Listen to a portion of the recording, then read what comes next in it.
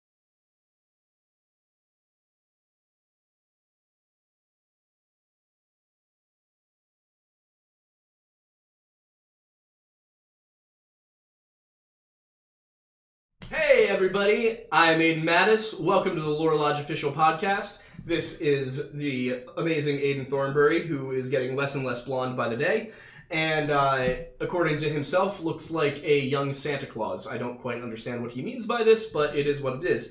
Joining us is a fantastic guest who I've been very excited about all week. This is Milo, aka Miniminuteman on everything. Milo, you want to introduce yourself to the people?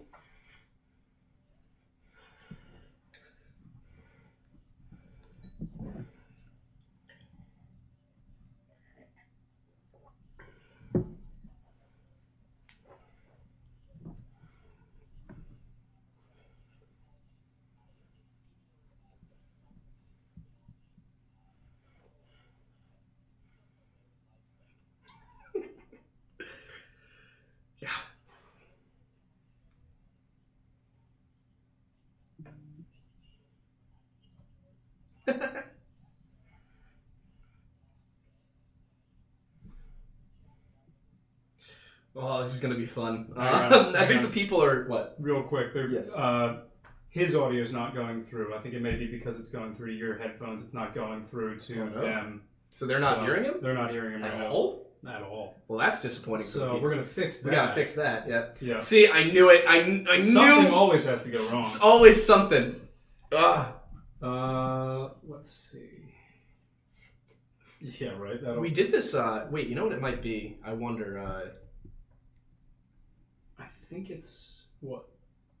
It might be the volume on here. What do you mean? It might be that they can't hear him because the volume on here was set very low, so only I could hear it. Maybe. Yeah. Milo, give us a little talk. A little blurb. No, I think it's. Yeah. I don't think that's the issue because with desktop audio, there's no levels coming in at all. So. That figures. This would happen to us every time. Alright, so we're picking up the small Yeti. They're not picking up him. Yeah, it's just the same thing, I think. Yeah, turn off the Yeti one. We don't need that. Alright. We're working on it, kids. We're working on it. Let's see. Here, alright. Well, switch us. Here, easy fix. Easy fix. Okay, switch us over to desktop audio. Yep. And now I should be able to hear straight through. Milo, give us a go. Oh, what is this? Just click on it. Just click on it. Hang on. Alright, go down here. Sound setting. Try sending it through. Yeah, is it not? Okay, this definitely worked last time. I know it did. This is the weird thing about doing this is that we could do the same thing 3 weeks in a row. We routinely do the same thing 3 weeks in a row. But somehow there's an issue that none of us know what the hell it is. So let's try. Here, wait. I think I know what it might be. Go to the audio settings on Discord. Yeah, hang on. What I'm gonna do though. Sorry, everybody. Stand by. We're having technical difficulties. We need to get a technical difficulties waiting screen. We do.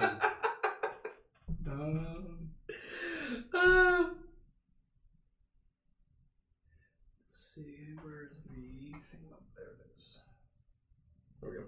And then settings, video, output device, try speakers. That's probably part of it. Milo, give us a little bit of a blurb. Okay. Still nothing. I got him. You got him, but there's still no levels here. What the hell? Here, let me see. Go ahead. If you're wondering, yes, this is exactly how streaming works. This is how it always goes. It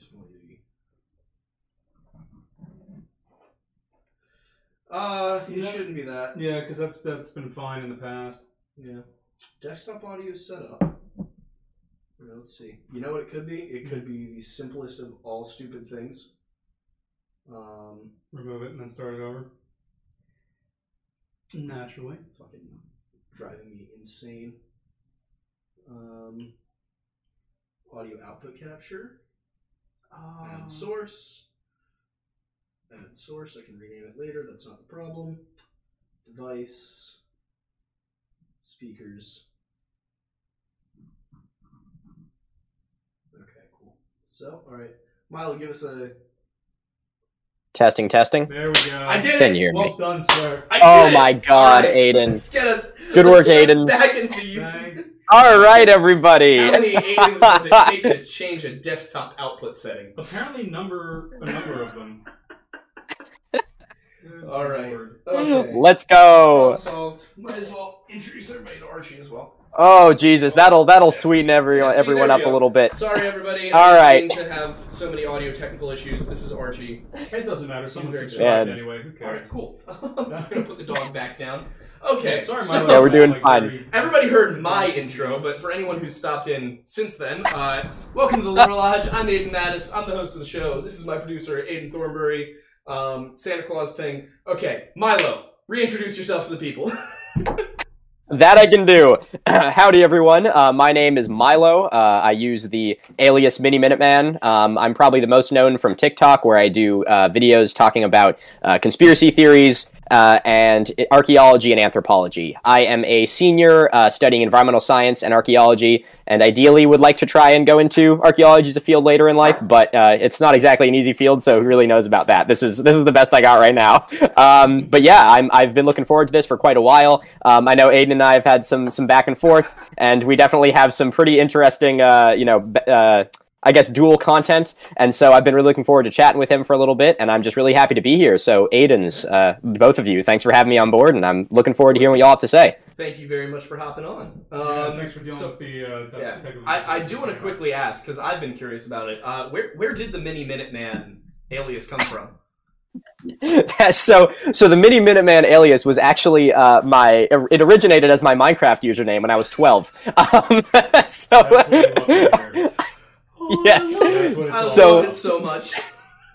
Yeah, so there's a little piece of lore for the lodge. My best friend actually helped me come up with it, and I grew up just outside of Lexington, Massachusetts, so we were very steeped in the American Revolution culture, and I was really into it, and so I was like, how can I make a username that kind of involves that? And so my buddy was just off the tip of his tongue as a 12-year-old Miniminuteman, and I'm like, boom, golden, and here we are. It works.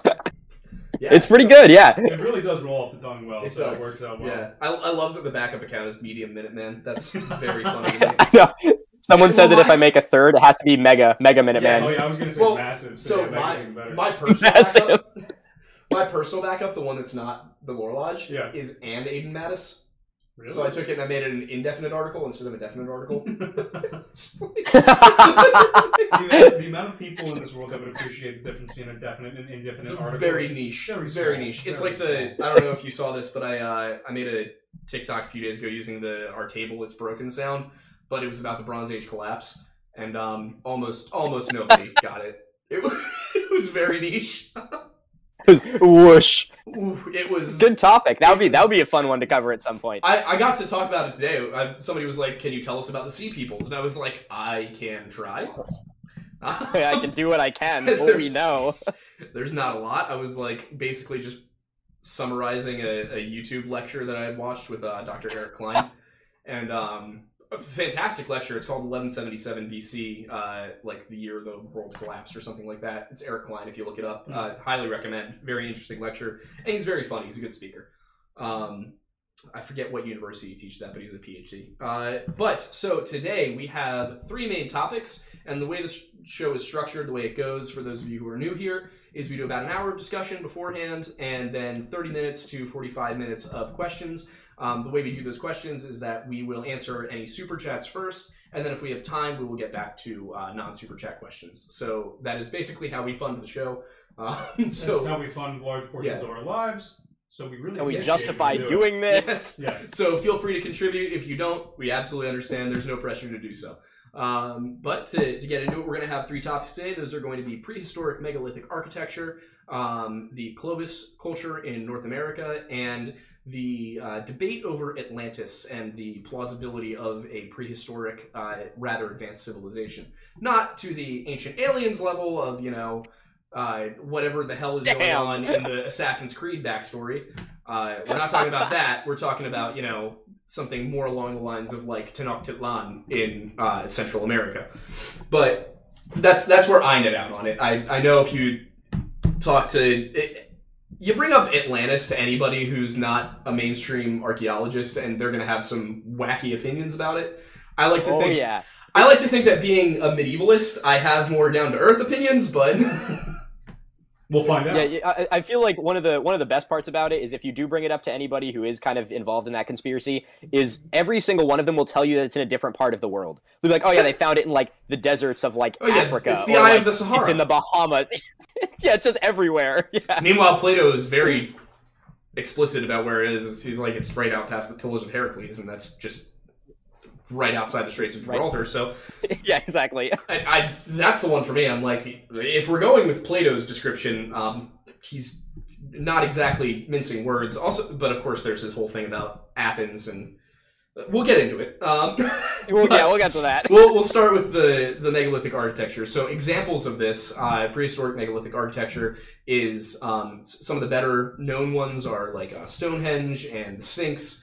The Sphinx being kind of on the border of what we'd consider prehistoric, as well as just some of these large stone circles and whatnot all throughout Europe, parts of Africa, and in my opinion, I think some of the ancient terraces in China are very interesting.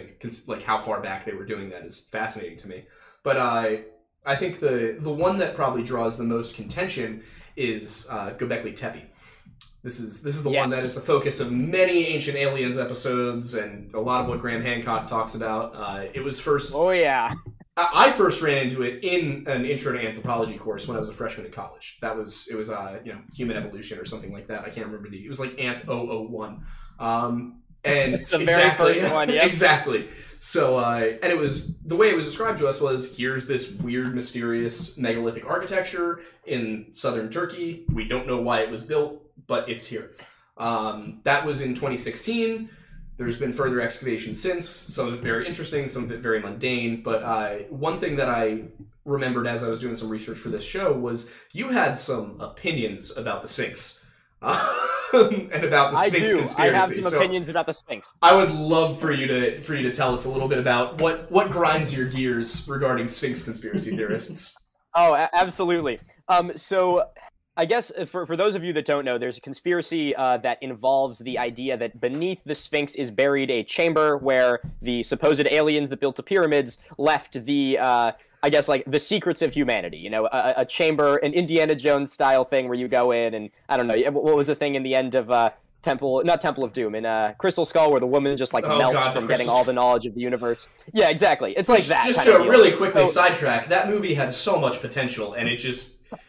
threw it away. I could write a fucking thesis on it. The scene with the nuke, I don't even. Yeah. Well, wait, anyway, just a minor sidetrack as well. What do you think of the conversation or like the debate in terms of this question's for both of you? In terms of the fact that the movie did so poorly because the only two really successful ones of that franchise were Christian focused, whereas the ones that deviated from that seemed to do poorly. I hadn't even thought of that. I have never thought of that. That's interesting. Damn. Yeah, I'll have to. I'd be curious to look more into that. Yeah, I mean, I guess so it would make sense because it's relatable to a broader audience. Yeah, especially in America. Yeah. Anyway, back to the and it's like common folklore. Yeah. So the Sphinx. So anyway, at the bottom of the Sphinx is the chamber where the Russian lady wants to know and she gets her head melted off. So obviously the first thought is, well, it would be pretty easy to prove that because we know where the Sphinx is and apparently it's underneath the Sphinx. So the thing which really grinds me about it is not only, the conspiracy is one thing, and I can, argue that day in and day out, but the really troubling part is the fact that they actually did some excavations to try and, find this supposed chamber. And so in doing this, they sunk I think it was like an 8-inch diameter drill bit through the paw of the Sphinx into the ground to look for it. And in doing that, they caused irreversible structural damage to the megalith itself. And because of that, they've had to completely halt any excavation around it because they had to enact their own set of rules and laws because of this really abrasive, invasive, damaging form of archaeology. So obviously, it's one thing that pseudoscience can be a bit of a, almost it can be a poison to the integrity of the idea of archaeology, but when it becomes enough that it begins to actually damage archaeological sites, it verges into a bit of a sacred space there. So I'd say that of all the things, it is the fact that there was irreversible damage done because of this conspiracy that really irks me about it. Yeah, I didn't know about the Paul one. The one that I've seen the most about is the erosion around the base of the Sphinx and how. And I was literally just watching a Graham Hancock video on it because I'm sitting there. I'm like, I need to make sure that I got my dates for everything right. I'm glad I'm terrible with dates. I'm cross-referencing and everything. Dates are the only numbers I can understand. If you ask me to do math, it will not happen. But sometimes there's math involved with dates. But I can pull dates out of my head like that. It's weird. That's wild. Yeah. I guess it's good. Maybe because it's just pure memorization. I think that's what it is. It's memorization. Yeah. It's not, But anyway, point being, so the erosion aspect, which not being an archaeologist, I actually thought at first when I saw that, I was like, wait, Interesting. That's an interesting point. I'm sorry, I'm not laughing at you. I'm laughing at Super chats. Destro threw in the super chats. The first super chat of the night for $2. He says, "Oh no, our Sphinx, it's broken." And yeah, so that's. Oh I just comedy gold, everybody. Yeah, I look, just you thought take that over was the funny. podcast. I'm done. He's too good. He's too good. I love that. But yeah, so that was one that I saw that I was, as not being an archaeologist, I was like, wait a second, yeah, that's kind of a good point. So please tell me why it's not a good point. So I presume you're talking about the theory that the Sphinx is far older than people say it is because they say it has water erosion. Yes, on it. and Is water that correct? has obviously not rained or been in Egypt in that. You haven't had that much water in that portion of Egypt in the last 5,000 years, therefore the Sphinx must be older. That's the argument. Okay, yeah, so that's a very... I've heard that one a good bit before, and honestly, like, from just a surface level of erosion, it makes a ton of sense. And that's, I guess, kind of the thing about it, is if you just, like, look at erosion, and you're familiar with just what general erosion looks like, and you know water is kind of the one that causes it the most, you could look at that and be like, yeah, this is water erosion. The biggest giveaway for me that it's not water erosion is the fact that the lines are not horizontal. They are kind of, like, curved slightly, or not curved, but sloped, which indicate a little bit more indicative of the Sphinx being buried in sand, and it's wind-blown sand erosion. So as a slope occurs from just sand buildup, and then wind kind of pulls this particulate matter across it really fast, it sandblasts little channels into the side. Whereas if it were water erosion, at least to the best of my understanding, the erosion would be far more linear than slanted, because water doesn't tend to really like going like this. It's sort of a this kind of deal. Yeah.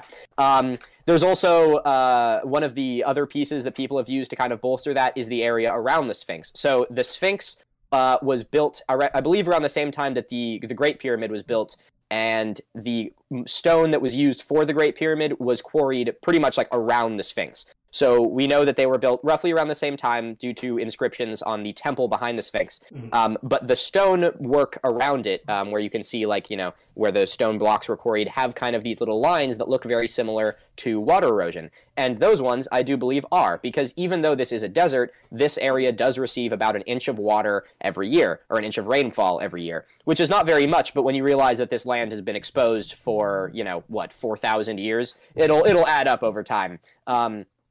So it can be a little bit difficult to differentiate between the water erosion and the sand erosion, but that's definitely something that I think gets very muddled in this conspiracy. Yeah, I mean, just off the very basic, my area of what I would call expertise, I guess, extends basically from you know, the founding of Rome and the Greco-colonial period up through the later Middle Ages. I tend to say that I get lost after the Laws and Wales Acts of 1536 and 1537. Wow, you're going to be perfect for the ancient Rome video. Yeah, that's the thing, is I'm like, ooh.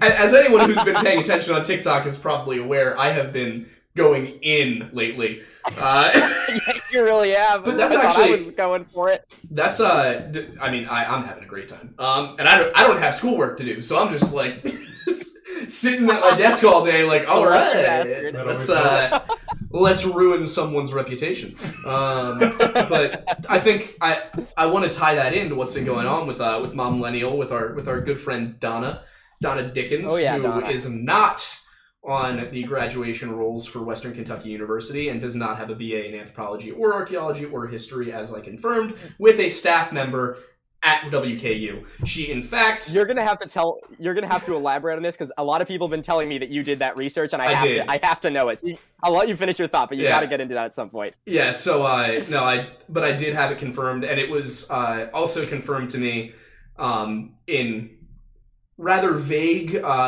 not breaking any privacy laws terms, that she did not leave for financial reasons. She left for not passing her classes reasons.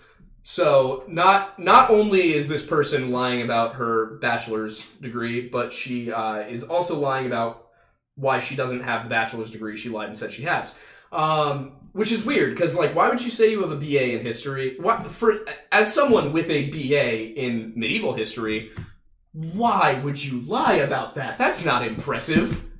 Yeah, Like, pick something cooler. Come on. I mean, You have a master's in astrophysics. Fucking go for it. Send it all the way to the bank. I I'm a got doctor in graded. aerospace I got engineering. graded. I got an A in a course because I watched the movie Kingdom of Heaven. are you serious? All I had to do was prove I watched it, and I got like a 100% on a paper. I'm not kidding. I So love that. And Yeah. she had to fake that? My exactly, I'm like, come on. And the thing is, like, of all the majors to fake having, history is probably the easiest one. Because all you have to do is go, like, on JSTOR and look up whatever mainstream historians are saying, and just parrot it. God. Yeah. Instead, she, like, decided to not read anything.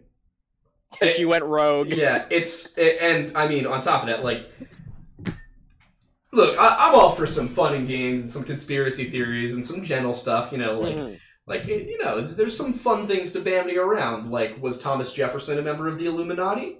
Are the national parks Who actually knows? hiding the Wendigos? Yes. Obviously. Obviously. There's...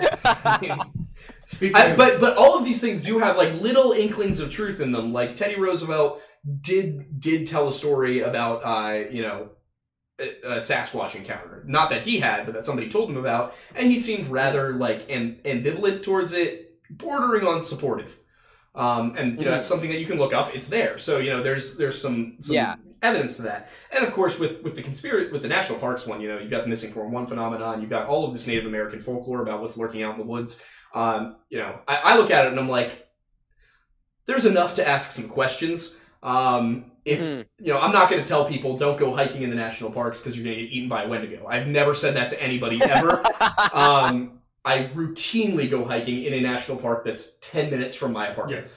You just say don't go whistling in the woods at night. Exactly. I'm like, if you hear what sounds like a baby crying or a woman calling for help when you're alone in the woods, call the park rangers. Yeah. Don't go looking yourself. Also, in terms of fun and games, by the way, Yeah. I just want to let you know you have been bestowed a new name. Oh, good. Indiana Mattis. What? Okay, I'll take it. I'll take it. Rolls off the tongue. I don't mind it. I don't mind it. You know, as long as it's not Illinois. Or Ohio. We named the God, dog. never Ohio. Never Ohio. Ohio can don't even say that word to me.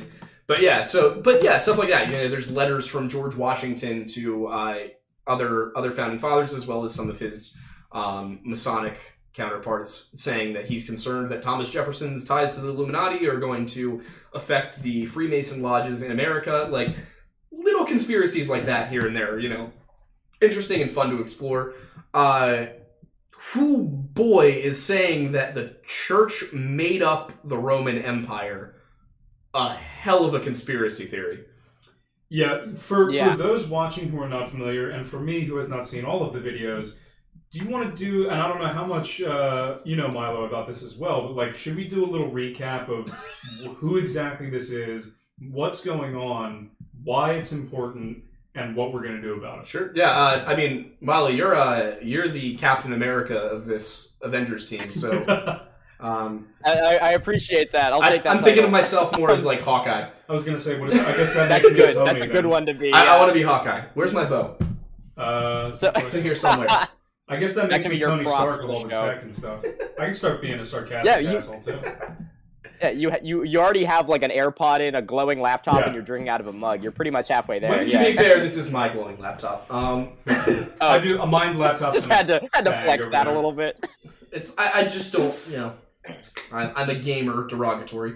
Oh, yeah. you mean the most oppressed? The most oppressed. Most oppressed group. Yes. Yeah, exactly. Celtic gamers, really just, you know, the most oppressed group in history. But yeah, Both Milo, of you wearing that necklace. yeah, exactly. Everyone will know you're a Celtic gamer. Yeah, exactly. But Celtic gamer in the gaming chair. Like, Oh, yeah, yeah. tell us what the plan is. You know? Well, wait, Okay, wait, so real quick, for- before we get to the plan, I was going to say before Yeah. we get to the plan, we should probably say who it is. Yeah, what's that's. been happening. The plan so you're has gonna to do with it. everything. Okay, got it. Yeah, no, it's. I'll give the lowdown. Okay, cool. Yeah, give us the story.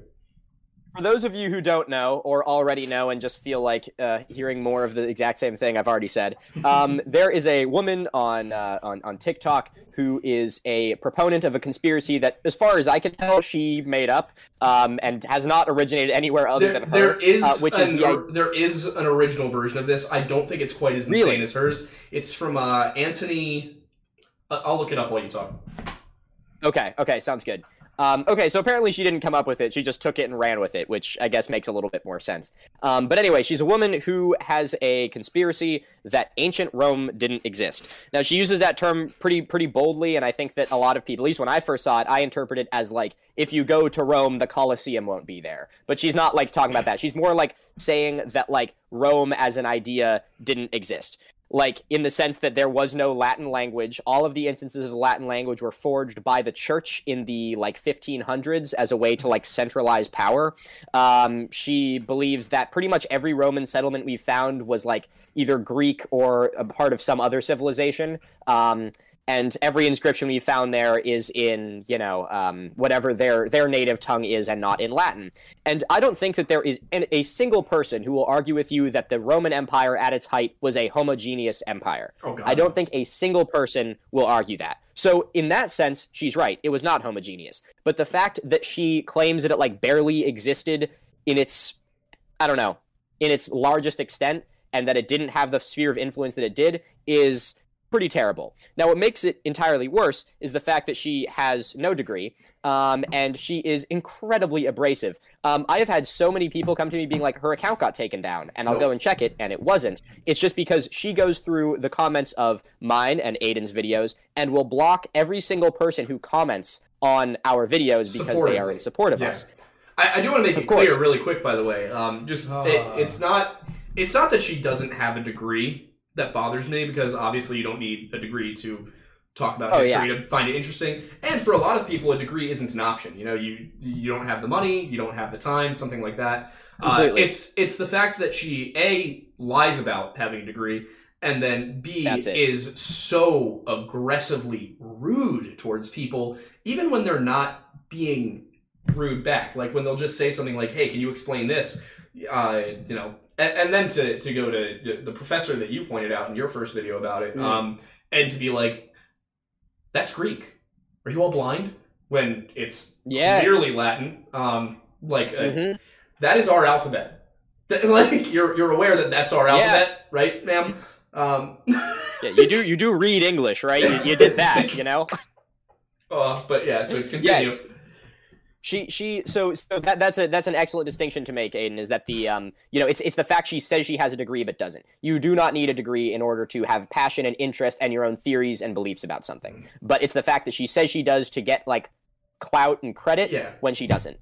The thing which really prompted, for those of you who saw my initial video where I really laid into her, the thing that really prompted that was the fact that she was speaking to someone who is a PhD in classics in the way she was. And I am a firm believer that you just having a degree does not necessarily make you, some fucking genius. There are PhDs who are absolutely full of shit.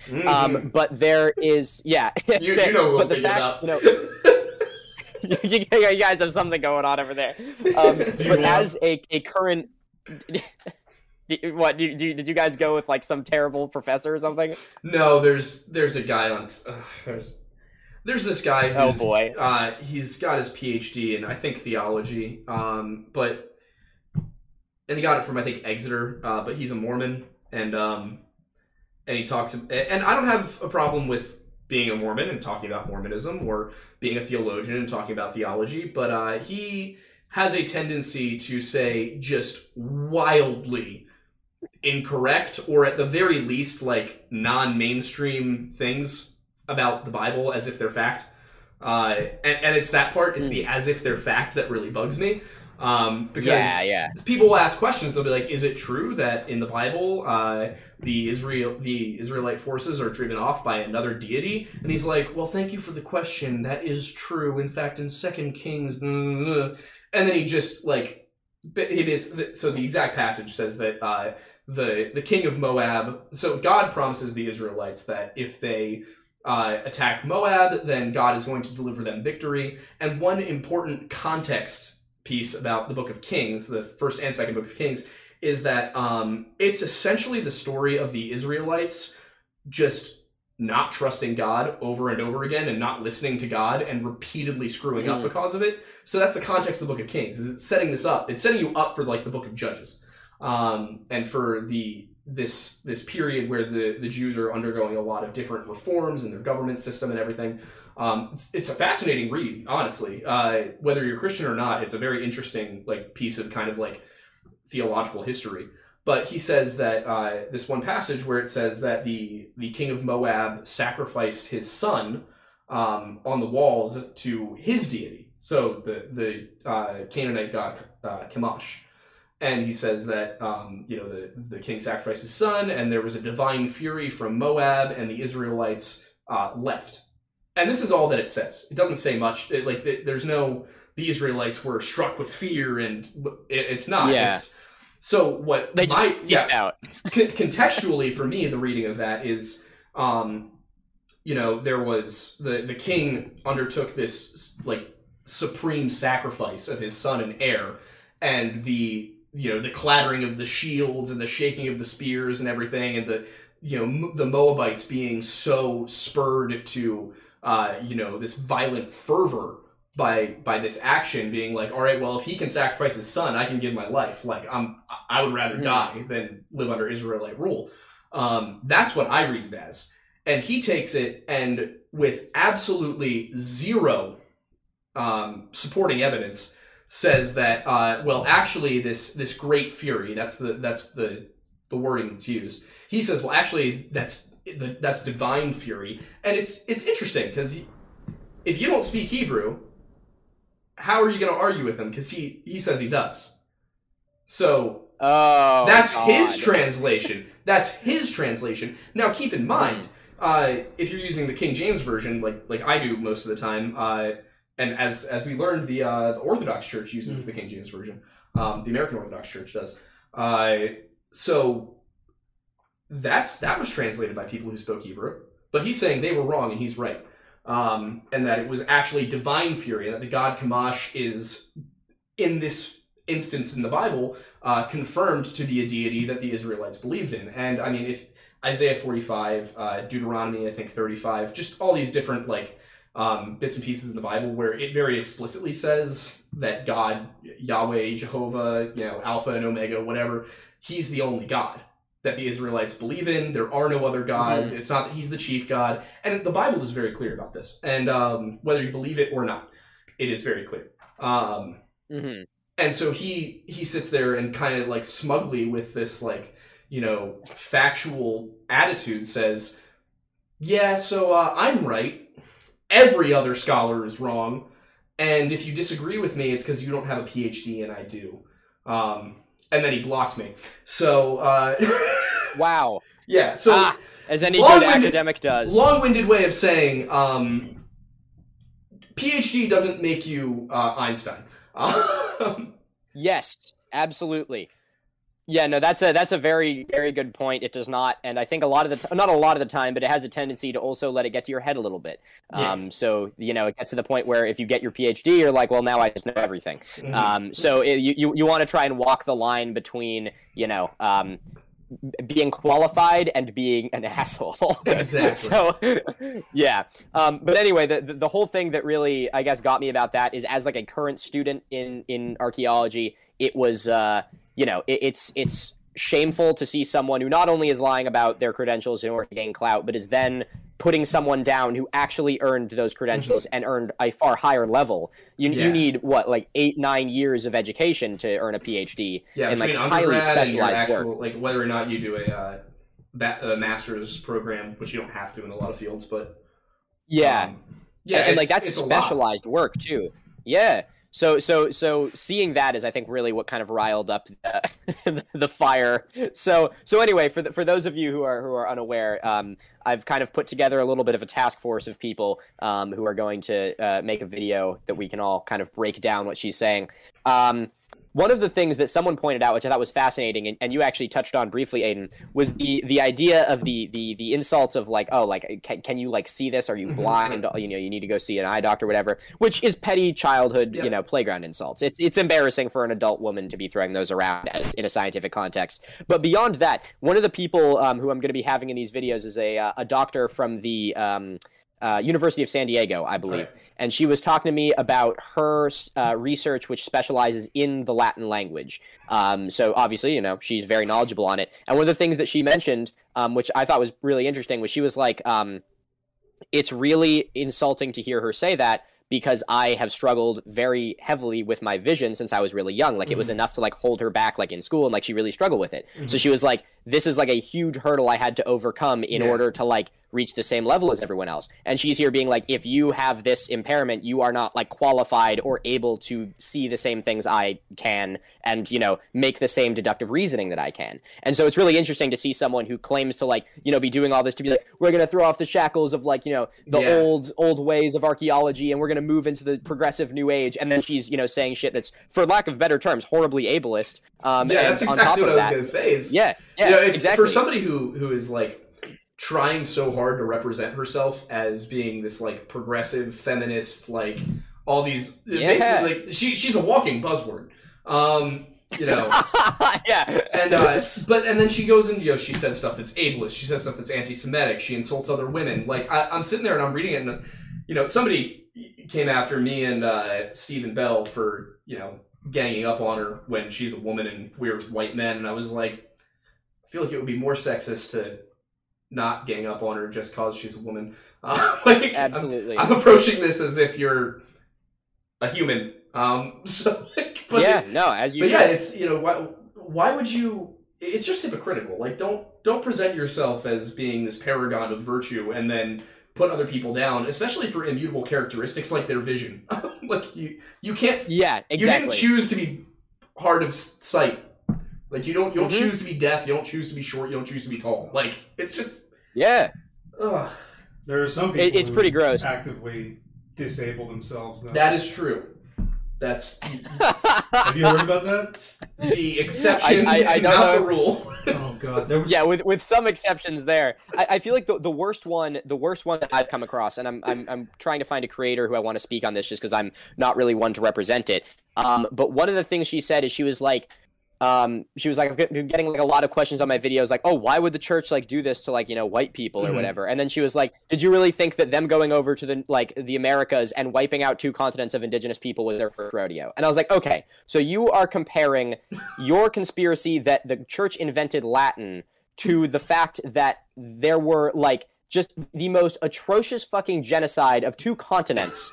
You're comparing those 2 things, like, those are equitable, and also the fact that she says that, like, oh, they wiped out 2 continents, like, they're still fucking here. Still here. Like, don't act like, don't fucking undermine the culture and the horror that they experience by being like, they're wiped out, like, oh, that damn church, like, they are still fucking here. It's really, really embarrassing to, like, it's awful. I mean, as a student of history, I am enormously impressed with the staying power of the indigenous populations of the Americas and the fact that they have God bless fought through everything they've fought through, because there are a lot of specific tribes and peoples that I could point to from European history who did not survive. One of the best examples is actually I guess something she wouldn't believe actually happened, but the what Dan Carlin calls the Celtic Holocaust, the Roman invasion of Gaul.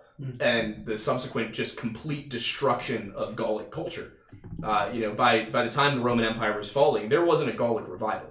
When the Roman Empire left Britain, there was a distinct Brythonic Celtic revival. They started worshiping their old gods. They started speaking what's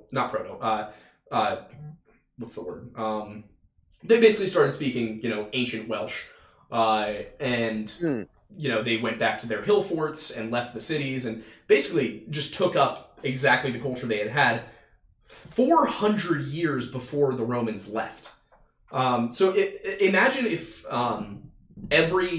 everyone who came to the Americas from somewhere else, if they just left and the Native Americans went back to speaking their own languages and you know, living in their old style cities, their old style towns. If you went from like living in, a lot of natives today live in typical American houses. Very very much have assimilated into kind of the very interesting melting pot that is American culture. But imagine like going back to wigwams and teepees and longhouses now. That's what you're looking at with the Roman withdrawal from Britain, and that's what happened with the Brythonic Celtic peoples. Is and Gildas talks about it a lot in The Ruin of Britain. But that with Gaul that didn't happen, and Gaul was only under Roman control about 150 years longer than Britain was. So you look at something like that was a group of people who never recovered, and the same kind of thing happened in Spain. Similar things happened in Greece. It took Greece a very long time, partially because it was under the control of the Byzantines, but it took Greece a very long time to regain kind of its national identity. And with a lot of the Native American people in America today, they've managed to preserve their culture and their teachings and their religions and their languages. And it's truly an incredible thing to look at. And then for her to just go and say that the Catholic Church completely wiped out Native culture is... Oh yeah. First of all, horribly insulting. Fascinatingly wrong, but also extremely insulting for a group of people who have put up with so much and managed to persevere culturally. It's truly incredible. Just a heads up. It's like also dismissive of the fact that these people, not only are they like still here and like have a very rich culture and tradition which they've managed to persist despite the best attempts of the atrocities that were committed against them, but also the fact that they are still experiencing like a plethora of unique issues are part of the snowball effect of those very atrocities that they experienced, generations ago. Yeah. So by being like, they were wiped out, it's like they're still here, they're still, exist as a culture, and they are still really struggling. Like, don't just like wipe it under the rug. Like, there's still like a huge need for change in this country.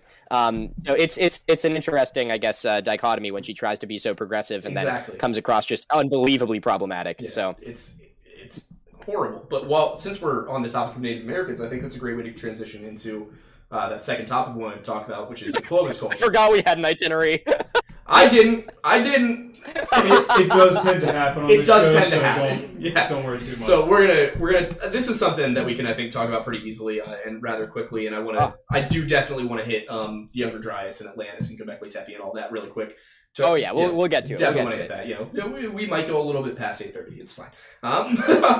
Yeah. So we got nowhere to be. Yeah. So for those who are not in the know about Clovis, New Mexico was a site where they discovered a bunch of spear tips and arrowheads that all had a very distinct shape. And they were able to date these in many cases to about 13,000 years ago. And this spurred a phenomenon, a way of thinking in the archaeological and historical community known as Clovis First. And this has become the standard for when America was populated by people crossing over the land bridge in the Bering Strait into the Americas. And for a very long time, it's been kind of that's the thing. That's when people came to America. And it's become a bit problematic because there are people who challenge it and they are immediately dismissed. I see asking questions as a good thing, personally. But I know that it also does tend to be the cause of certain conspiracies. A lot of people say that the original Native Americans were white, like the Mormons do, which is not true. Yeah. So it's one of those things that, like, put a pin in that one. Yeah, it's like important question to ask. Immediately gets taken and just thrown into some really weird stuff. But So coming from the archaeological background, how do you feel about Clovis First as a doctrine, essentially? So the idea of Clovis culture is really interesting to me because it's very unique as far as other cultures around the world, because it's an entire kind of group that is being denoted just by one tool. Yeah. We don't know a lot about the Clovis civilization. In fact, when you say Clovis culture, you aren't really talking about a a culture in the same way of like, ancient Greek culture or like, like Celtic culture. It's kind of this idea of like, a culture of like a tradition that is found all across the New World. So I think it's widely believed that many of these groups did have their own very unique practices, but this one tool is kind of the only thing that's really left behind. And so there is obviously the whole idea of, they kind of denote when humanity migrated into the New World. But that has been challenged very recently. I don't know. I made a video talking about it. I don't know if you've stumbled across this, but they actually made a discovery that pushes back the arrival of mankind in the New World by 10,000 years. I actually did, and I made a video about it when it came out, when you put your video up. Yeah. There we go. Yeah, I don't think I stitched it because yours was 3 minutes long, so I like had to do the you can't thing. stitch them, unfortunately. But when you put that video out, I did say that, and I actually opened it with saying that it was good that those feet were dateable, because that would please a subset of my audience. Which was the entire reason. That's a good opening that line. was the whole reason I made the video, was to make that joke. But yeah, I was talking about it. I was like, that's fascinating. Like, because that really does, it begs the question, especially given some of the climactic events that happened around 13,000 years ago, being able to date that even further back is very interesting. Because I don't think we've dated anything Clovis related that far back. Because you can't. No, the oldest Clovis points. Yeah. So the oldest Clovis point found, I believe, was from Texas, and it was dated to be around 9,000 years old, I think. And again, was part of the reason why, part of the evidence of when humanity arrived in the New World. And it wasn't actually dated, the stone itself, it was dated from, I believe, a camp, a fire pit or something that was found nearby. So it's always a little bit iffy dating stone tools anyway. You kind of have to rely on context clues. But yeah, it's fascinating. The idea of those footprints, not to build off that too much farther, but the footprint discovery is not only, fascinating because it pushes back the idea of how long humans have been in the New World for. For those of you who don't know, previously it was widely accepted that people migrated across, the Bering Land Bridge in around 13,000 to 11,000 years ago. But this discovery was dated to be about 23,000 years old. And it was dated by finding seeds that were carbon datable that were pressed into the bottom of the footprint. So we know they were deposited at the same time. And these footprints were found all the way in New Mexico, which is like the southern U.S. So it wasn't just like up by the, Aleutian Islands. It was all the way in the bottom. So that's pretty interesting. But not only, as I think you kind of touched on, Aiden, about the climatic things that were going on then, was this also helps us kind of narrow down how mankind may have migrated into the New World, because the ice-free corridor would not have been as open or passable 23,000 years ago. So it lends a lot more credibility to the kelp highway theory that humanity kind of traveled along the coast using resource-rich kelp beds as a source of food, which supports something that I've believed for a while, which is that there were obviously multiple waves of migration. I don't think it's reasonable to expect that there was just one big group came over, populated the world, and then no one else came across. So I do still think that the ice-free corridor was probably used around 10,000 years ago before, the sea level rose too much and the island chain formed. But it's pretty interesting that those seeds that were found have such a ripple effect in the idea of the colonization of the New World that, it kind of changes the theory of how we actually got here, which is pretty amazing. So. Yeah, I agree. That was one of those things that, like, when you came out with that, I felt vindicated. Because I've been saying for a little while now, I was like, I really just feel like 13,000 years can't be the longest time period, based on a bunch of stuff that I've talked about. But it was, so when that came out, I was like, oh, finally. Right. This actually came out between that whole thing that happened with Archaeowolf and recently Moros Keen on TikTok, and I don't know if he is on YouTube or not. I don't know if you know any of his content, but he and I got into a bit of a tiff. You did? Well, you're going to have an interesting time because he's going to be sitting at our table with the archaeology or the ancient Rome thing. Personally, I was caught off guard by what he said to me, because I followed him. I followed him. I was like, so I was just a little. Neat. I think he was going through it and just kind of snapped on me. Young guy, easy target, saying some rather out there stuff. I have no hard feelings towards him. I would happily, Good. I would happily make up, but He's actually been tagged a lot in my recent videos. It's really funny. But yeah, I figured you'll redeem it. Yeah, I figured he might be involved in your, and also back then I wasn't making quite as much of the historical content. I was very focused on the like supernatural stuff. That would do it. So I think that not seeing any of the actual historical credentials that I have might have also caused a bit of a problem there. But yeah, I don't have any hard feelings. It's water under the bridge. But yeah. So what were we talking about?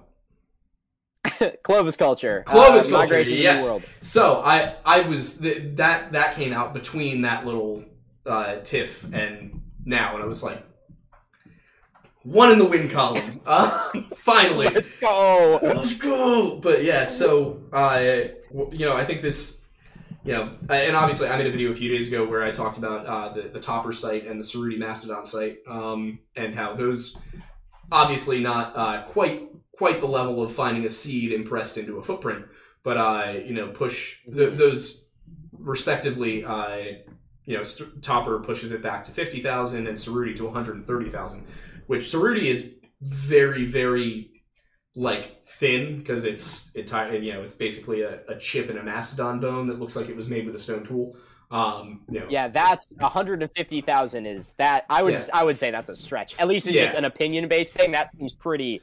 It's definitely it's one of those things that I'm like, that deserves a question. It deserves to be filed under interesting. Let's talk about it. Yeah. But it's not like the kind of thing where you can look at that and be like, oh yeah, that's humans were here 130. No, it's not. It's not set in stone. Topper I think is more intriguing because it's got some actual organic matter that's datable and that it's a little bit more. It's still stone tools that don't necessarily have to be Homo sapiens stone tools.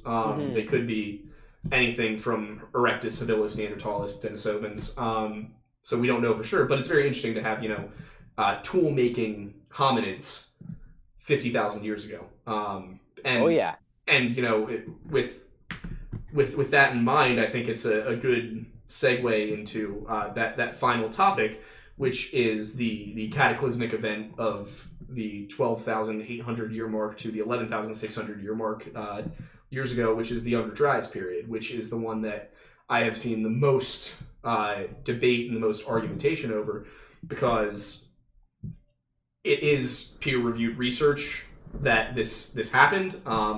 The exact team being James Kennett, a PhD in marine geology; Alan West, PhD in geophysics; Richard Firestone, PhD in nuclear science; James Whitkey, PhD in geology; Albert Goodyear, PhD in archaeology. So, and along with I think 24 other scientists who are all involved in this project, dating the impact in Greenland that they believe led to the Younger Dryas. The Younger Dryas, of course, being this period of cooling around 12,800 years ago, mild cooling relatively, which lasts about 1,200 years and then culminates in a very rapid warming period.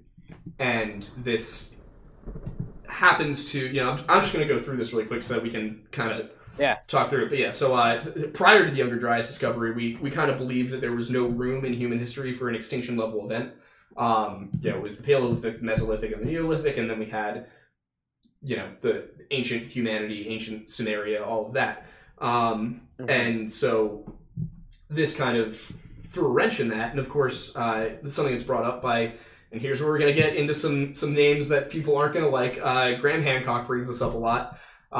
Let's go! In the approximately 27 hours of footage of him on Joe Rogan's show, which, whew, Jesus. And of course, when it's Joe Rogan. Of words just gave me vertigo. Yeah, Joe Rogan, I think he is a fantastic podcast host because he will really sit there and talk about anything with anyone. That is fair. I am very entertained by his program. And I've learned some interesting stuff from very credible people. I've also heard some very non-credible people say some very convincing things and then gone and looked it up and been like, hold on a second. Wow, that's bullshit.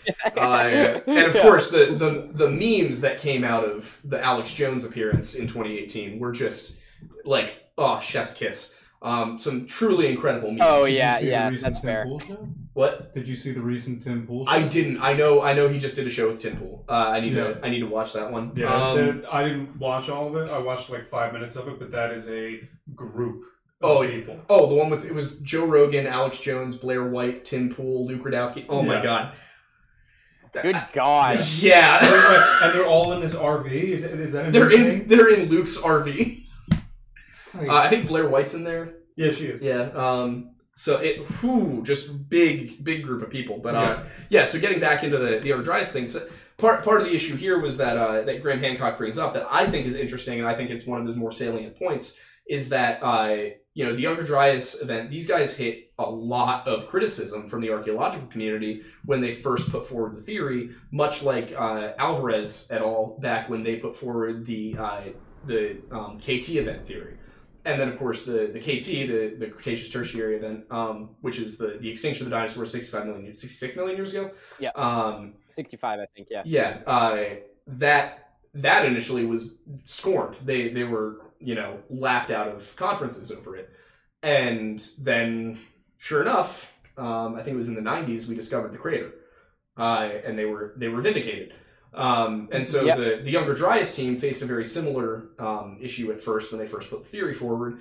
And this is peer-reviewed science. This is mainstream. What's not peer-reviewed science and what's not mainstream is the 11,600 date. And that's when the warming shows up. So we have an idea that comet impact in Greenland caused kind of a nuclear winter, cooling effect.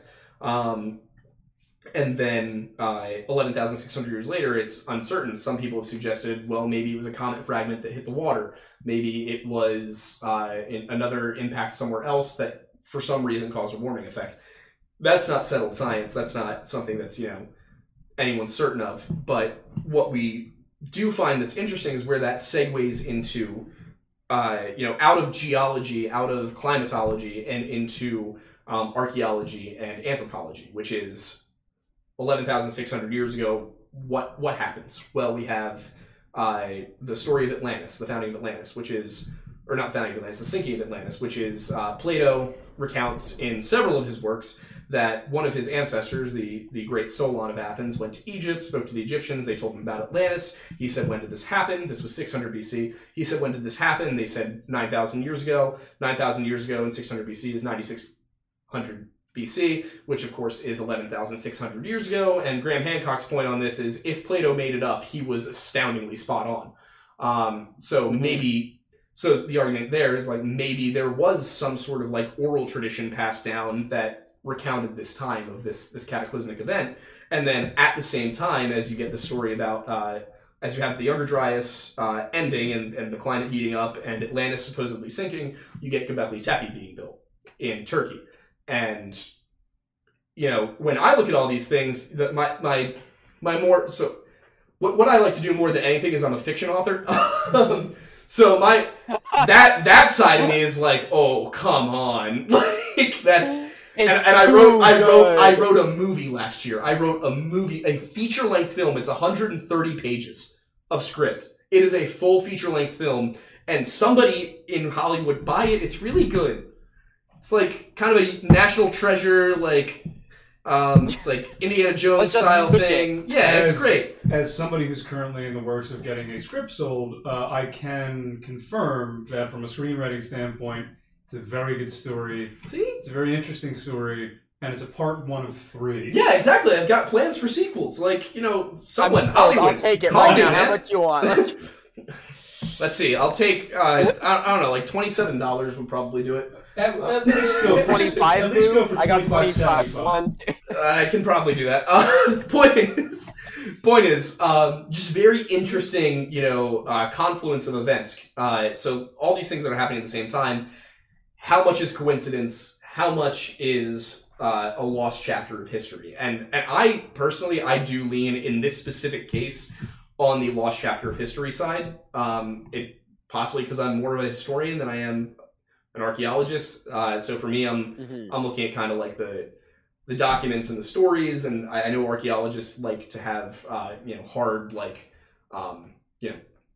analyzing actual artifacts is the practice of archaeology. For me as a historian, I'm like, let's get the documents and, let's see Plato's business card. It's, I want the receipts. Yeah, so I look at it that way, and I think that, at the very least, it's worth asking the question, are we missing something? But, as far as, for me, I look at Göbekli Tepe, and, the fact that Göbekli Tepe is being built around the first time that we're seeing agriculture in Europe and Asia. Oh, yeah. Is very fascinating, because it's kind of a chicken and egg situation, and to me, I look at it, and I personally think Göbekli Tepe's first, and I think, I obviously can't prove this. I will not pretend that this is something I can prove. But what I'm looking at is, I want to see the research into, was Göbekli Tepe created by a group of people who survived this cataclysmic event, and they built this, and they brought agriculture, and then eventually, over time, I don't want to make it into. This might sound a little bit like eugenics, but I promise it's not. I am not a eugenicist. That's a great way to promise anything. Is put that on the list. Yeah, I think on the t-shirt. every show we have to add in a new disclaimer about I am not a Fed, I am not a eugenicist. But no, so what if we had this group of people from a culture that was rather advanced? And again, when I say advanced, I don't mean aliens. I mean Aztecs in 1500 is what I'm talking about. Yeah.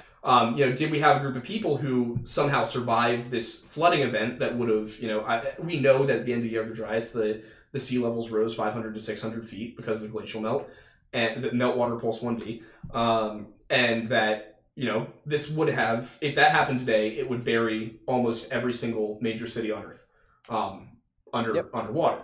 So if that happened, then perhaps there were a group of people that survived and built this complex at Göbekli Tepe, which is Turkish for pot-bellied hill, because it looks to be a very deliberately covered in round hill, and that that's kind of where this new agricultural thing started. And over time, just like how the Romans lost a lot of what made them Roman over the course of the fall of the West to the fall of Byzantium, maybe we witnessed a similar thing over the course of 1,000 years, from 11,600 to about 10,600.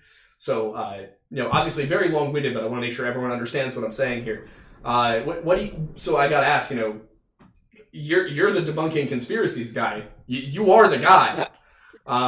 So tell me what you think, man.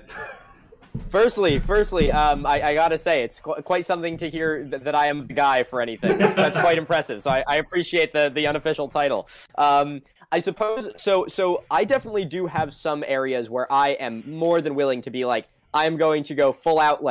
I'm going to just speculate, and maybe it's true. I have no reason to back it up, but it might be true.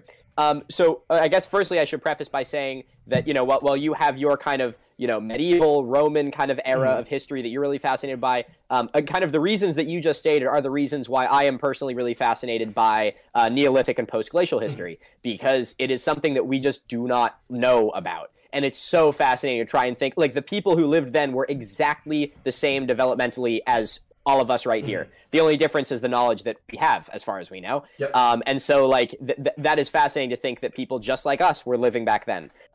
So I would say that, in my opinion at least, without a shadow of a doubt, there was some sort of flood event that happened. Yes. I don't think that it was on the scale of, the biblical stories of the whole world being covered. I don't even think that it was something to the extent of, I don't know, a major civilization being wiped out like Atlantis. But the idea of a flood crops up so many times in so many stories that I think that, I'm a firm believer in the fact that every legend comes from somewhere. Every story of a Wendigo or a skinwalker comes from a bump in the dark in the woods. Every idea of, how are the pyramids built come from the, how do they move these stones? And you just can run from there. So I'm a firm believer that there had to be some sort of event like that.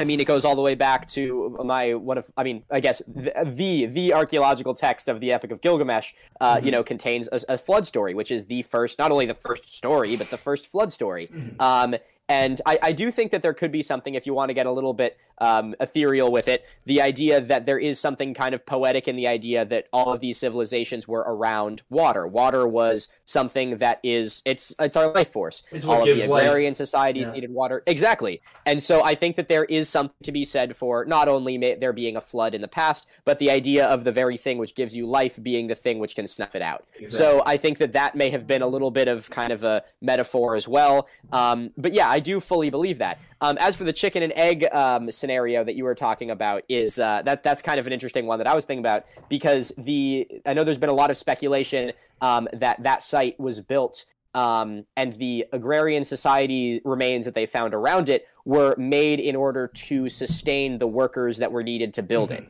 Which I think is very interesting, because if, the hill construction needed that many people, you would need to feed them and house them and all that. So but I do like the idea. That's one of those things where, like, you'd have to have a rather developed agrarian society at that point, wouldn't you? Oh, I would absolutely say so. To be able to have that many people that centralized that they would go through the effort of building it's the first megalithic structure. It's an unbelievable construction, and it was made in, I believe it was 9,000. Is it 9,000 BC? 9,000 BC, something like that. Yeah, I don't know if it was 9,000 years ago. It's about so 11,500, 11,600 years ago. Okay. So then 9,000 BC, I guess it would be correct. So yeah, so it's like an unbelievably old structure. And the other thing, which is pretty interesting about it, is if we're looking at it from like an artistic standpoint, is the depictions on the stones. So yeah, so I'm sure that this could definitely be a cause for a lot of conspiracy as well. Mm-hmm. So in a lot of Neolithic artwork, you see lots of depictions of animals which we interpret as being animals that would be hunted. There's not a lot of predators. There's a lot of different types of horses and deer and things like that. Oxen, and it's theorized that it was used to. Absolutely, yeah. So you see a lot of that, especially in Lascaux Cave in France and all that. But the interesting thing about the Göbekli Tepe site is that it has the carvings and depictions of giant snakes and spiders and monsters and lions and all this crazy shit, which is amazing. It's absolutely fascinating to see because you don't really see depictions like that up until that point. So it leads to the idea that these people, not only are they going through the effort of creating a sacred ceremonial site, theoretically, but there is now this development of artistic expression for the purpose of artistic expression, not for the sole purpose of survival. These people they didn't have to worry about putting food on the table so much that they had to put all their time into it, because they had crops. They had free time. They could be well, we have all of our food right here, we don't have to migrate with the herds, so they could put all this effort into using this bad boy and making all this stuff. So it's a fascinating site. It's really, really interesting. Yeah, and that one thing that really strikes me about that site specifically is the way you've got depictions of every kind of animal, and also some animals, if I remember correctly, that aren't necessarily native to the region, which is one of the question marks. It could be that they, at that time that you had those animals there, but that's obviously that's up for your interpretation. These are not you're not looking at photorealistic paintings. You're looking at not crude carvings, but they're still carvings. There's still ancient depictions. But in a lot of the stories from that region, especially in Judeo-Christian, the origin story, Genesis, as well as the Zoroastrian tradition, you have that same bit about the animals 2 by 2. Two of each animal. So that's in both Christianity, Judaism, Judeo-Christian theology, as well as Zoroastrian, which is from Persia. So that's another interesting thing, that you've got these depictions of all these animals, and then you've got two major religions in the area that both have this story of preserving the animals, and how much that's interesting. How much is allegory, how much is literal, but it's one of those things that you look at and you're like, things that make you go Yeah, no, that's absolutely a very and if I wanted to give that sort of the idea of the water as a metaphor kind of treatment with that, it's the idea of if we're going off of traditional biological views, is in order to reproduce there is a male and female, and that is what's needed to carry on the species. So you could go off of that in the sense that it's in order to, let's say they're going off the Great Flood story, which everyone seems to like, and then it's like, well, what do you need in order to repopulate life? Because at the end of your story, you want a happy ending. Yeah. It's like, well, there was two of each, obviously ignoring the horrible genetics that would occur from it, is that. But I do think that, if we're then going to lend credibility to the idea of a flood, there could be something to be said for that. Even if it was on a smaller scale than the whole world being destroyed, maybe it could be anything as mundane as this guy who lost his whole... Oh, yeah. Like it could be anything. So I think that every legend, every story, every fable comes from somewhere based in reality. Yeah. So just before we go to super chats, which we're about to do, but since you just said every legend, every fable has some basis in reality, I think what the people want to hear, what the people want to hear is the flesh pedestrians. How real is this thing that we're talking about? And I look at Native Americans take this extraordinarily seriously, to the extent where I have gotten some hate from some indigenous folks. I've also gotten some very supportive feedback. I'd say it's probably 90% supportive. Because I do reach out to Navajo and Algonquin and Ojibwe, and I try to get as much of the original story as I can, so that I can then compare it and contrast it with what the pop culture version is. I had a very negative opinion of the movie Antlers for exactly that reason, because they were like, we're gonna make a movie that's very pro-native, but we're gonna ignore all of their folklore. I think I saw your video about that. You had a lot to say. So, so for me, I look at it, I do genuinely, I talk about a lot of stuff that I don't believe in. Mm-hmm. And I try to create this suspension of disbelief by not saying specifically what I believe in and what I don't. And, I'm not quite playing a character, but I'm trying to create an atmosphere, I guess is the best way to put it. You want to keep it interesting. Yeah, exactly. But with the idea of the Uncanny Valley and things like the Legend of the Wendigo, the Legend of the Skinwalker, these various Native American folk legends, while they're obviously not exactly the same, they have a lot of similarities in certain contexts. So I think this comes from somewhere, and whether that is from obviously the really out there view to look at is, we have the Uncanny Valley effect and all these stories of these, superhuman apex predators, because back in the darker days of humanity, when we were, just starting to get on our feet as a civilized species, there was something that hunted us, something that looked kind of like us, but was stronger and faster, all the way down through, stuff that's as mundane as, maybe there were cannibal cults that were roaming around, and this caused that story. So for me, I find also the aspect where in a lot of stories of European and Near East mythologies, you have these superhuman creatures that eat human beings. For example, like the Jotnar in Norse mythology. And then in the Judeo-Christian tradition, you have the Nephilim, and this does differ between Judaism and Christianity a little bit. Whether or not you acknowledge the Book of Enoch as canonical, deuterocanonical, or completely apocryphal, which I think deuterocanonical is probably the best description of the Book of Enoch, but the church disagrees with me. At least the first Book of Enoch.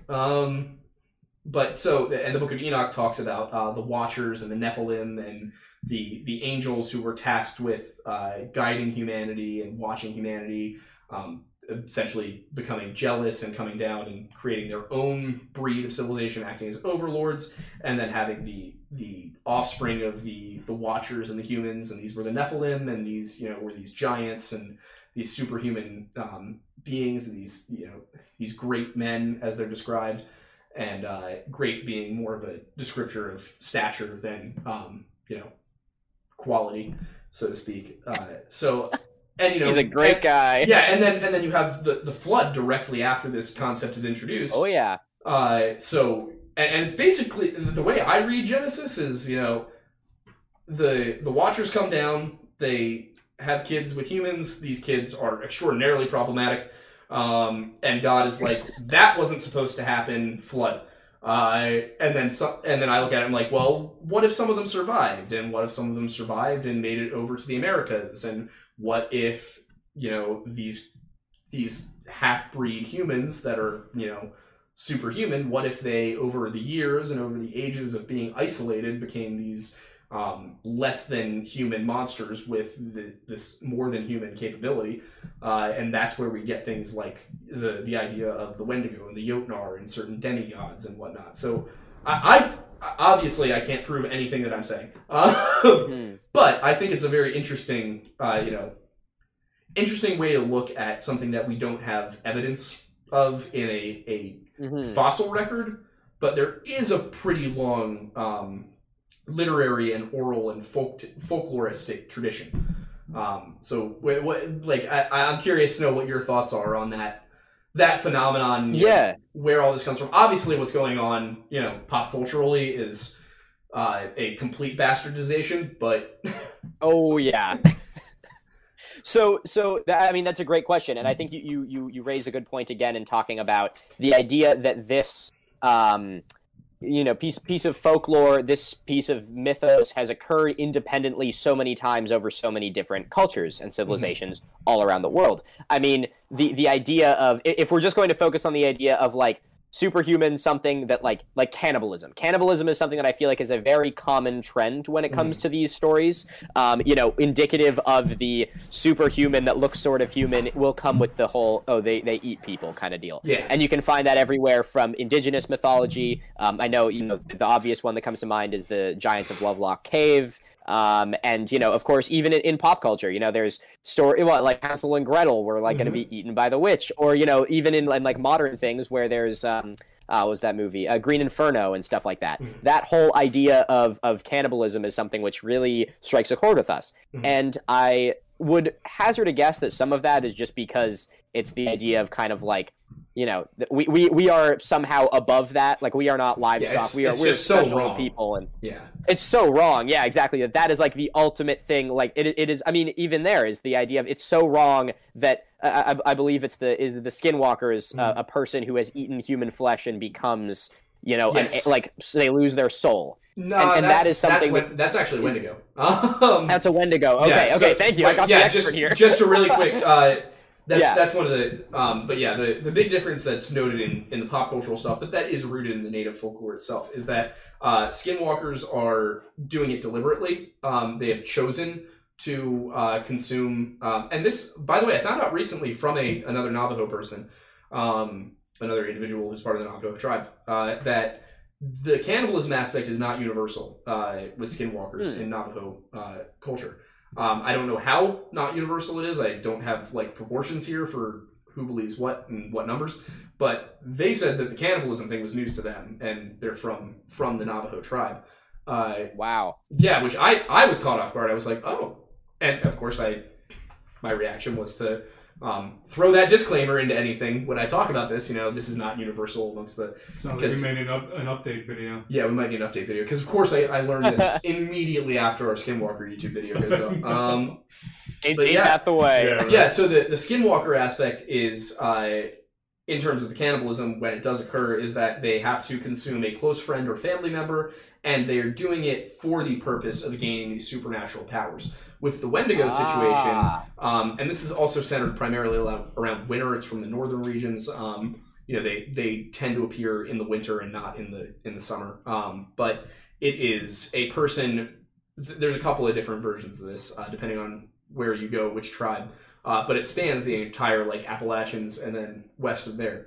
And the idea is, if you become desperate and out of desperation you resort to cannibalism, then you lose the Donner Party.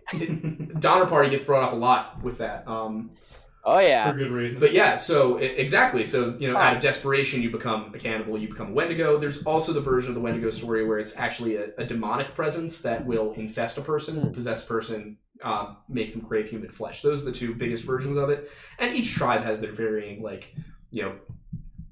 bit to bit. And in some cases, some tribes report that they grow in proportion to their last meal. And so you could have like 30-foot tall Wendigo. In some versions, the only way to kill them is to burn them. In some versions, you have to rip out their heart and burn their heart. In some cases, their heart is actually made out of ice, and you have to melt it. Like there's these various different versions of it, but they all have kind of like those similar like base traits. But yeah, so that's the main difference between Skinwalker and Wendigo. I see. Okay, that's very helpful. I appreciate that. And then one last piece of terminology. When you say flesh pedestrian, is that a separate thing, or is that just an all-encompassing term for these two entities? So when I first started talking about this, a lot of people jumped on me, and they were like, "You're not supposed to say the words."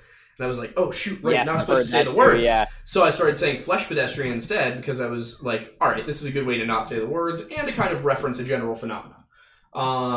Okay. And then as I did more research, I found that from a folklore standpoint, that whole speak of the devil and he shall appear kind of thing is not universal. And also, I have said the word Wendigo a lot of times. Like, a lot of times. Yeah, I believe it. So from just, like, an empirical, like, data-driven approach to it, either I'm, like I said in one of my videos, either saying it doesn't summon them, or my apartment has really good security systems. Or you are the Wendigo.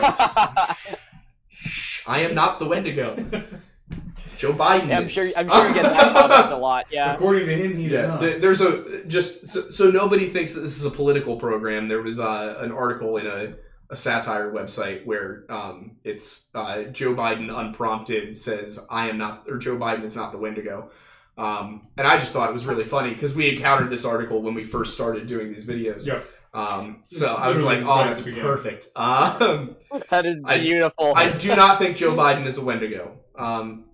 Kamala Harris might be. For the ages. I do find it entertaining that the headline of the article wasn't, he doesn't say he's not a Wendigo, he says he's not the Wendigo. And it's in the third person. Joe Biden unprompted, Joe Biden is not the Wendigo. It's just like... Yeah, he said it without opening his mouth. Yeah, with like a very deep guttural voice. Yeah, I'm not the Wendigo. I love the like absurdist humor of satire websites so much. Oh, yeah. Like The Onion and Clickhole and all that. Yeah, so good. Also, just a heads up, it is 8:25. Yes, so we should definitely transition to super chats. Right? Yes. Milo, you okay with that? I am wonderful with that. Right, let's make it happen. Let's do it. All right, people, floodgates are open. Ask away. Your questions, they can be for us, they can be for Milo, they can be for Aiden for some reason. I saw someone, I checked the chat briefly a while back, and I saw someone asking Aiden how he sold his script. I haven't done it yet. I'm in the process. I'm currently in the middle of a final revision before I speak with my contact about it again, and hopefully find myself an agent, or get connected with one. So we'll see how it goes. If it actually ends up going through, I'll let y'all know. Yeah. But yes. And thank you for that reminder, by the way, Milo. So the first super chat we have is from Pyre Z for $5. Thank you very much. Where did that come from? It was a while back. Yeah. They were getting ahead of the game. Oh, yeah. It's important. Yeah, this is my whole job. This is the entire reason I'm here. So I'm very excited to do it. You're doing great. Thank you. So he said, I heard a few years ago that there were Viking remains found in Oklahoma.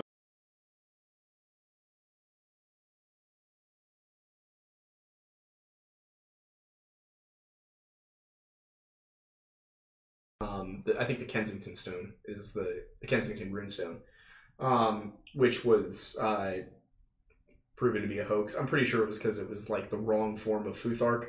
It was like, it should have been younger Futhark and it was an elder Futhark, or it might have been the other way around. Futhark being the rune system used by the Vikings, the Viking alphabet, essentially, the Scandinavian alphabet.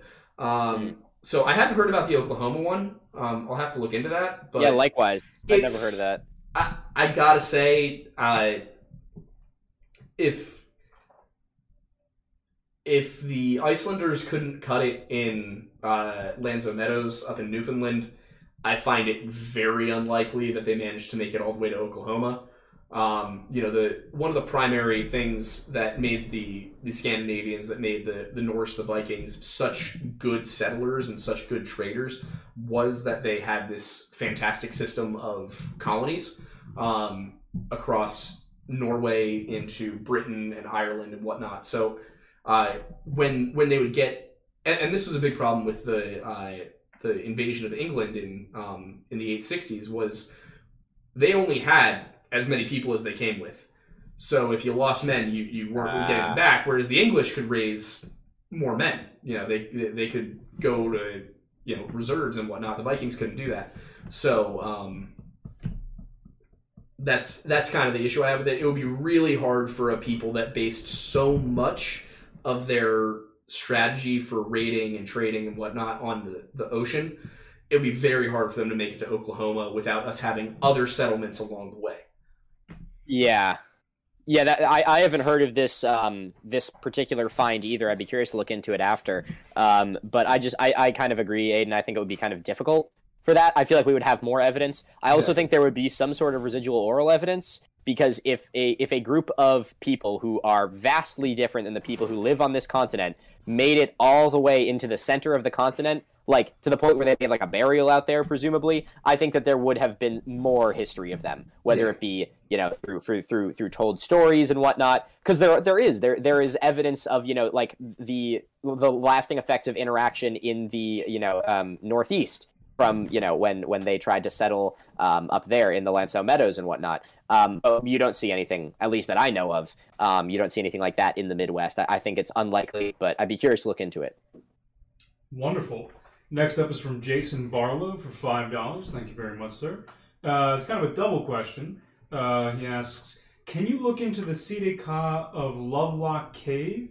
And also, are Florida men natural predators of skinwalkers? That might explain why they're not reported here. Believe it or not, that is not the first time that's been said to me. Not the first time that's been said to me.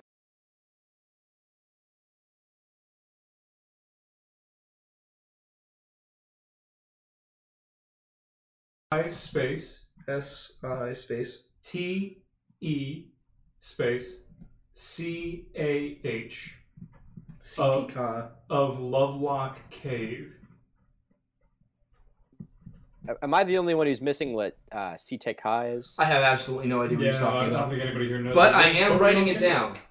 He's saying, can you look into it? So he's not expecting us to know off the bat. Well, I could tell you a little bit about Lovelock Cave. I don't know. If you yeah, go ahead and Google what that means. But if you know Lovelock Cave, Sede Ka. Sede Ka, yeah. Ah, okay. The Sede Ka are a legendary tribe whose mom... Okay, so they are the giants of Lovelock Cave. That is the name for the giants.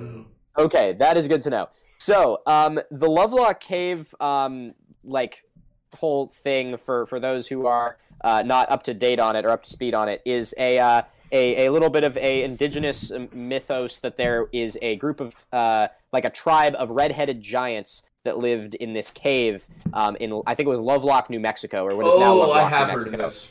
Yeah, and they were like a cannibalistic tribe that would, come down and kidnap people and eat them or something.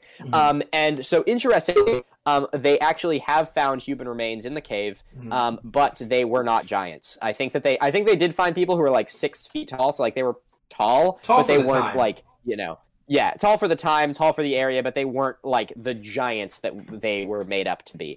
That's much the Goliath in the Bible. Exactly. It suggested that he was, if this is a real story, that he was probably only 6 feet 2 inches, but everyone else would have been 5'5". So that appears when everyone around you is 5.5 feet tall. LeBron James is a giant. He's fucking enormous. He's really big. Yeah. So and again, that also kind of not to go back to where we were, but that touches on the idea that I think a lot of stories do come from some level of reality. Again, if everyone around you is 5 feet tall, I'm a firm believer that the story of David and Goliath is based off of something. What that actual real life event was, I don't know. But it probably was, like you just said, a guy who's 6'5" in 3,000 years ago in the Middle East. Yeah, you're going to be pretty tall. Interesting thing about Goliath. So it's said that he's a giant. It's the word Nephilim is not used for Goliath. The word Nephilim is used in, I think, exactly 3 times in the Bible, twice in Genesis and 1 in 1 Kings. I think first. It is never used to reference Goliath. So that infers then that Nephilim does not mean giants and that it was mistranslated as giants. Ooh. But also that That's interesting. Goliath is not supposed to be of the same class. So just a little interesting thing there about translation in the Bible. That's very interesting, actually, because I've gotten a lot of, I've done my fair share of giant videos. Yeah. And whenever I make those, I always get comments about, Goliath and Nephilim and biblical interpretations and whatnot. Mm-hmm. And so it's interesting to hear that distinction. Yeah. And the fact that Nephilim is only used 3 times. That's news to me. From what I heard, it made it sound like it was used very frequently. It's used 3 times in the canonical Bible, and then so many times in Enoch. I've got... Hang on. Start counting. Yeah, right. Yeah, we're gonna go a little past 8:30. Yeah. Little Enoch. This is, by the way, this is very pretty. This is my Masonic Bible. It's just a KJV. Oh my goodness! For those of you who might be wondering, is Freemasonry a religion? No. This is a Christian Bible. We're not all Christian either. We have Jewish and Muslim and Hindu Freemasons. But yeah, I just since I had it in my hand, I wanted to talk about it really quick. It's so pretty though. It is lovely. It's very shiny. Oh, yeah, it really is. I just want to really quickly. Nothing. Got some nice art in it. Like that's Jesus. Wow. Yeah. It's Jesus. Say, I just want to find. There's one exact. Here, go. Continue talking. I'm gonna look for the picture. Well, go ahead. I guess my question. I have a quick question. Is how often do people accuse you of being in a cult as someone who's involved with the Masons? All the time. At least. Every time I make a video about it. And other than that, probably once a week. Okay, valid. That makes sense. The reason I ask is the best comment I've ever received that I can remember is someone wholeheartedly, to the best of my understanding, genuinely, oh wow, is that George Washington? Yep. You gotta love when your Bible has good old George. Our Lord and Savior. Yeah. That's amazing. There's an all-seeing eye over the U.S. Capitol in this image. It's fantastic. Oh my god. And I am allowed to show you that. Okay, we're good. I got one comment once that I'm pretty sure was wholeheartedly genuine, where someone accused me of being I think it was a Freemason who is in charge of, or who I was paid by the Freemasons to spread the anti-Christian lie of evolution. It's true. And that is what I am the Freemason that paid him. Yeah, exactly. I'm making good money off this. Thanks for your donations. Oh my god. I love it. I mean, if you want to be a Freemason, I can put you in contact with the right people, but they won't try and get you to spread the lie of evolution. Yeah, exactly.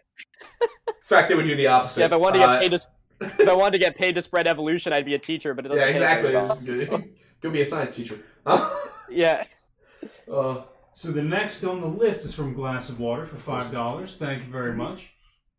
And Glass says, vague warning and soup. Oh, also, editing this video for my channel is killing my hand and ears. My voice can peel paint. I'm not even Is gonna. That a question? No, but it was a vague warning and soup. Yep. Valid. Okay. Yeah. Enough said. Thank you, Glass of Water. Appreciate your contribution. Good soup. Thumbs up. Good soup. Good soup. Next is from Islong for $19.99. Thank you very much, Iz. Ooh, damn. Keeping on brand. Easy payments of $19.99. And you can get this wonderful doggo. No, you can't. He's not for sale. You can get the soup. Soup? Yes, you can get some of Glass's soup for 3 easy payments of $19.99. Please see. We are auctioning off their soup. Oh, yes. She says, keeping on brand of never asking topical questions, what's everyone's favorite Thanksgiving food? There are valid answers, and my love and respect for you will depend on what you say, except Milo guests can say whatever. I'm a very traditional man. I like my turkey, my mashed potatoes, and my stuffing with a nice healthy serving of gravy. I do not have anything against cranberry sauce, but I am not a huge proponent of the sauce. I'm even pickier than he is. I'm all in on the meat because I'm borderline carnivore. And I like the mashed potatoes. I like some of the other nibble things here. I do not like stuffing. Something about the consistency. Really? Not a fan, yeah. but I do love pumpkin pie. So you don't like the Wawa turkey bowl? I've never had it. You fool. Yes. Did you say Wawa? Yeah. Yes.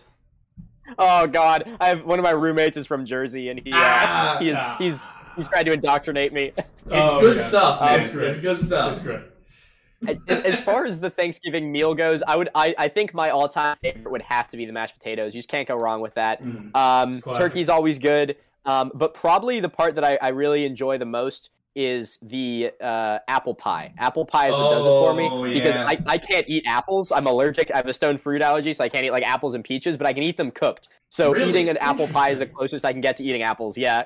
And the worst part is I developed it. I was not born allergic to apples. I love apples. I just can't eat them anymore. The types of allergies that exist in this world fascinate me. It's because medical science has come so far that we don't die naturally anymore, so our body is trying to find ways to kill us. It's really just, it's the epitome of the human condition. It's like, if life becomes too easy, we will find things to become stressors. I will find a way to die and you will not stop me. Yeah. We'll never be able to Surprise, you're allergic to peaches. Yeah, you're going down. Sucks that you like fruit. Deal with this, why don't you? Oh my god. Jesus. That's incredible. The next one is from Iz again for $1.99, and she says, I have my own dog, Archie is safe. Thank God. I don't know what I would do without him in my life. He's a good boy. Man. He is very, very cute. He's very fluffy looking. Adorable. He's so soft. Everything okay there? The next one is from Glass for $5, and she said, for $19.99, I will teach you how to be submissive. Don't try and sell my vague warning and soup. Damn, lesson learned. We'll be selling no more of your soup. But will you teach us how to be breedable? No, that's part of the deluxe package. You have to pay extra for that. Yeah, that's. Well, she said in this one for $19.99, I'll teach you how to be submissive. So it's probably the 3 easy payments of that where you get. You also get to be. Oh. Yeah. Submissive. The second payment is valid. and. Yes, and the third payment is. Yeah, the breedable. It's breedable. Yeah. Oh, we have an interesting audience, Man. and we love it. We sure do. My God. Yeah, that's looking subversive and breathable, bro. Keep it up. Subversive and breathable. Subversive. Oh my god. That's good. Looking subtextual and bathable, my dude. Submersive. You can really and, run with that one. Submersive and And submersive. bathable. I like that. Submersive and breakable. I can't think of anything. I'm subordinate bagel. And I was gonna say breakable. Beans. Soup and beans. There it is. There we go. We are officially the most professional podcast on the planet. We've done it. Yeah, let's go. Right. But yeah, that's it on Super Chats. Are there further questions? We'll give. I'd say we'll give 5 minutes. Yep. Are there any non-Super Chat questions? Inquisitor Loki said, I indoctrinated myself to the Church of Wawa on a road trip with my dad years ago, and then indoctrinated my roommate when we went up to PA a couple months ago. Thanks for visiting. Thank you for visiting. It is a mecca. It is a mecca of good food. Yep. Isn't it just like a gas station? Yep. Pretty much. It's like a so here's what you need to station. understand about Wawa. All that stuff.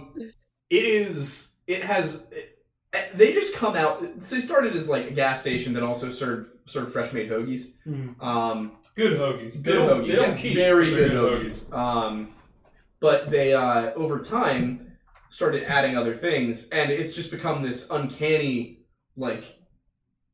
phenomenon where Wawa will be like, "Hey, we have this now," and you're like, "That's not going to be good," and then you try it, and it's the best thing you've ever had for $5. We got two mind blowing. So like turkey bowls, they have it's just mashed potatoes, stuffing. Oh, very I heard turkey. you mention that. Yeah, it's fantastic. They've got biscuits and gravy sometimes. I love it. Why is it good? I don't know. They have quesadillas. Shouldn't be good. Yeah. They just introduced paninis, and they're phenomenal. No, they're damn, there you go. Yeah, and their coffee. Their coffee is so good. Yep. It is gas station coffee. It's good gas station coffee, and they have Irish creamer. Okay, wait. Well, here's the thing. This is a good way to look at it. It's like if 7-Eleven, Dunkin' Donuts, and like a corner store deli Yeah. got all wrapped into one. It's like they all had some funky polyamorous baby. Yeah. Yeah. The love child of all these basically, things. yeah. And it's a chain. So, all right, we got 2 more super chats. Those will be the last ones. One of them from Glass of Water for $5, saying, "For the low payment of redacted, I can help you join the void and redacted, while also redacted. Join now." And then It's like an SCP text. Oh yeah. Personally, I would love to be redacted.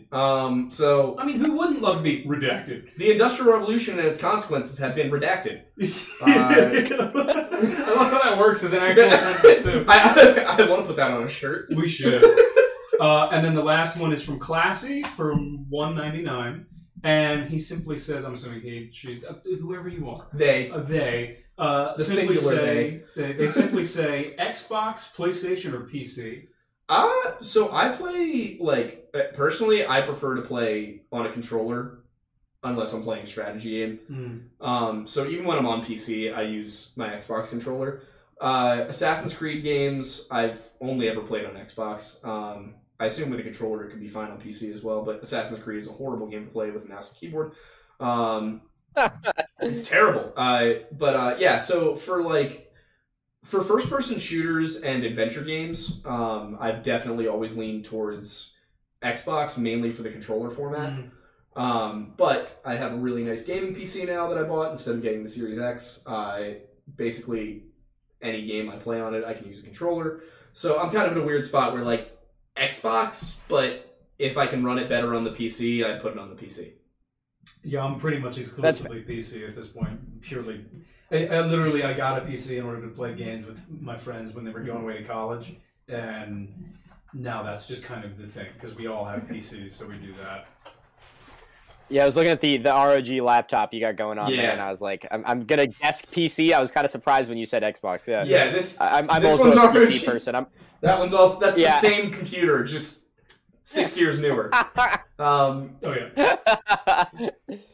Yep. I feel that. No, PC is definitely my go-to as well. And it's been quite. I think the first time I've really gotten used to using controllers was going to college, and my friends had a Switch, so I have to learn how to use the Pro controller and whatnot. But for Mario Kart, it's not hard. Oh, Smash Ultimate. No. I mean on PC. What are you playing? Oh, on PC. Oh, as of right now, I've been playing through Far Cry 6. Has been pretty good. I recently got Teardown because I saw someone playing it somewhere, and that's. I want to get that so badly. Is it worth it?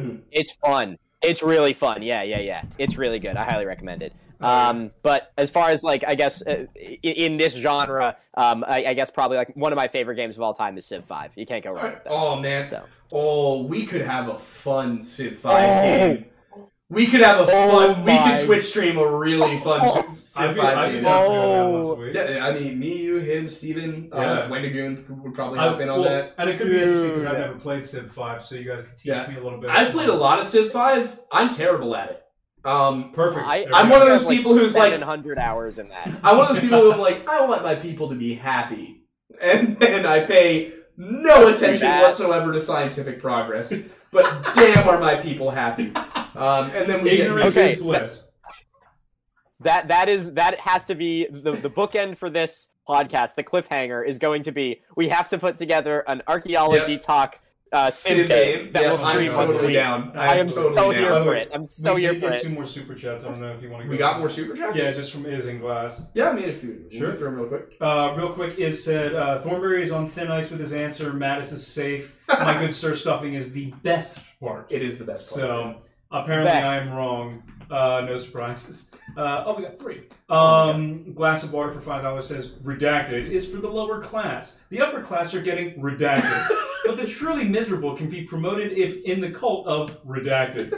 And then Classy for $1.99 says, do the stream. And it looks like we're leaning towards doing so. Did we have a milk You got chain? it, Classy. Right when we were starting. There was a milk chain? Yeah. Okay, just had to make sure the milk chain got done. Yeah, we can't have a stream without a milk chain. The milk chain has to be done. Also, if you haven't seen it, I'm not saying you have to buy it, but we do have the Wendigo Milkman shirts on the Go check it out at the very end. If you go to the lorelodge.shop, you're gonna see some great things and some great original artwork from our good friend Norman Keys. Yes. There is a Wendigo with a Milkman outfit. There's a Wendigo that doesn't have a Milkman outfit, and then of course there's our logo, which is this guy. Yes. And these shirts are all Pretty extraordinarily solid comfortable. shirt. They're so comfortable. Yeah. Surprisingly Nice. comfortable. Yeah. But all right, so I think that about does it. Milo, do you want to really quickly plug your stuff? Any I'll do socials, my merch, whatever. Go for it. My little bit at the end here. Well, anyway, I guess thank you guys very much for having me on. This has been a bunch of fun. For those of you that don't follow me, my TikTok is Miniminuteman, and I also am on Instagram as Miniminuteman. So if you'd like to check that out, or my YouTube, they're all the exact same username, but I have longer videos posted on YouTube, and eventually Aiden and I will be collaborating on YouTube to make the ancient Rome debunking video. It should be fun.